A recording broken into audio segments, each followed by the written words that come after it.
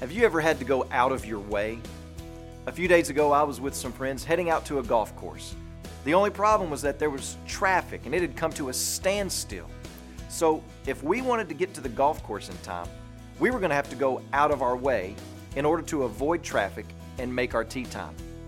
In John chapter 4, we see that Jesus had to go out of his way once as well. But probably not like you might expect. Welcome to Life Words Day by Day. John chapter 4, verses 1 through 4 says, "Now when Jesus learned that the Pharisees had heard that Jesus was making and baptizing more disciples than John, although Jesus himself did not baptize, but only his disciples, he left Judea and departed again for Galilee, and he had to pass through Samaria." Did you notice that last sentence? It says that Jesus had to pass through Samaria. Well, what was it that made it necessary for Jesus to have to pass through?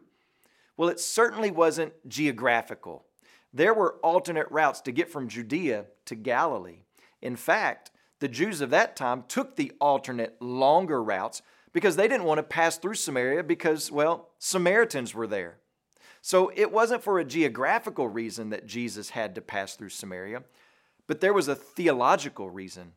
God had arranged for Jesus to meet a Samaritan woman by a well in Samaria.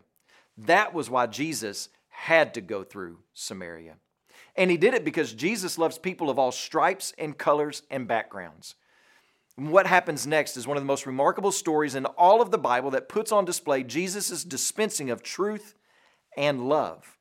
And you can join us next week as we walk through chapter 4, or you can get a head start and read it for yourself today. Just remember this: love compelled Jesus to go through Samaria. Love compelled Jesus to leave heaven and come to earth. And love compelled Jesus to make sure you heard this message today.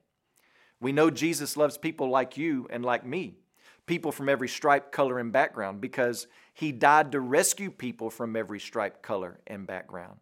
And his death atones for all people who turn from their sin and receive him as their Lord. If you want to know more about what Jesus has done, you can go to lifeword.org and click on the banner, "Who is Jesus to Me?" As you pray today, please remember Doug and Diane Lee, our missionaries in the Philippines. And also remember the Fanta Lifeword broadcast heard throughout Ghana.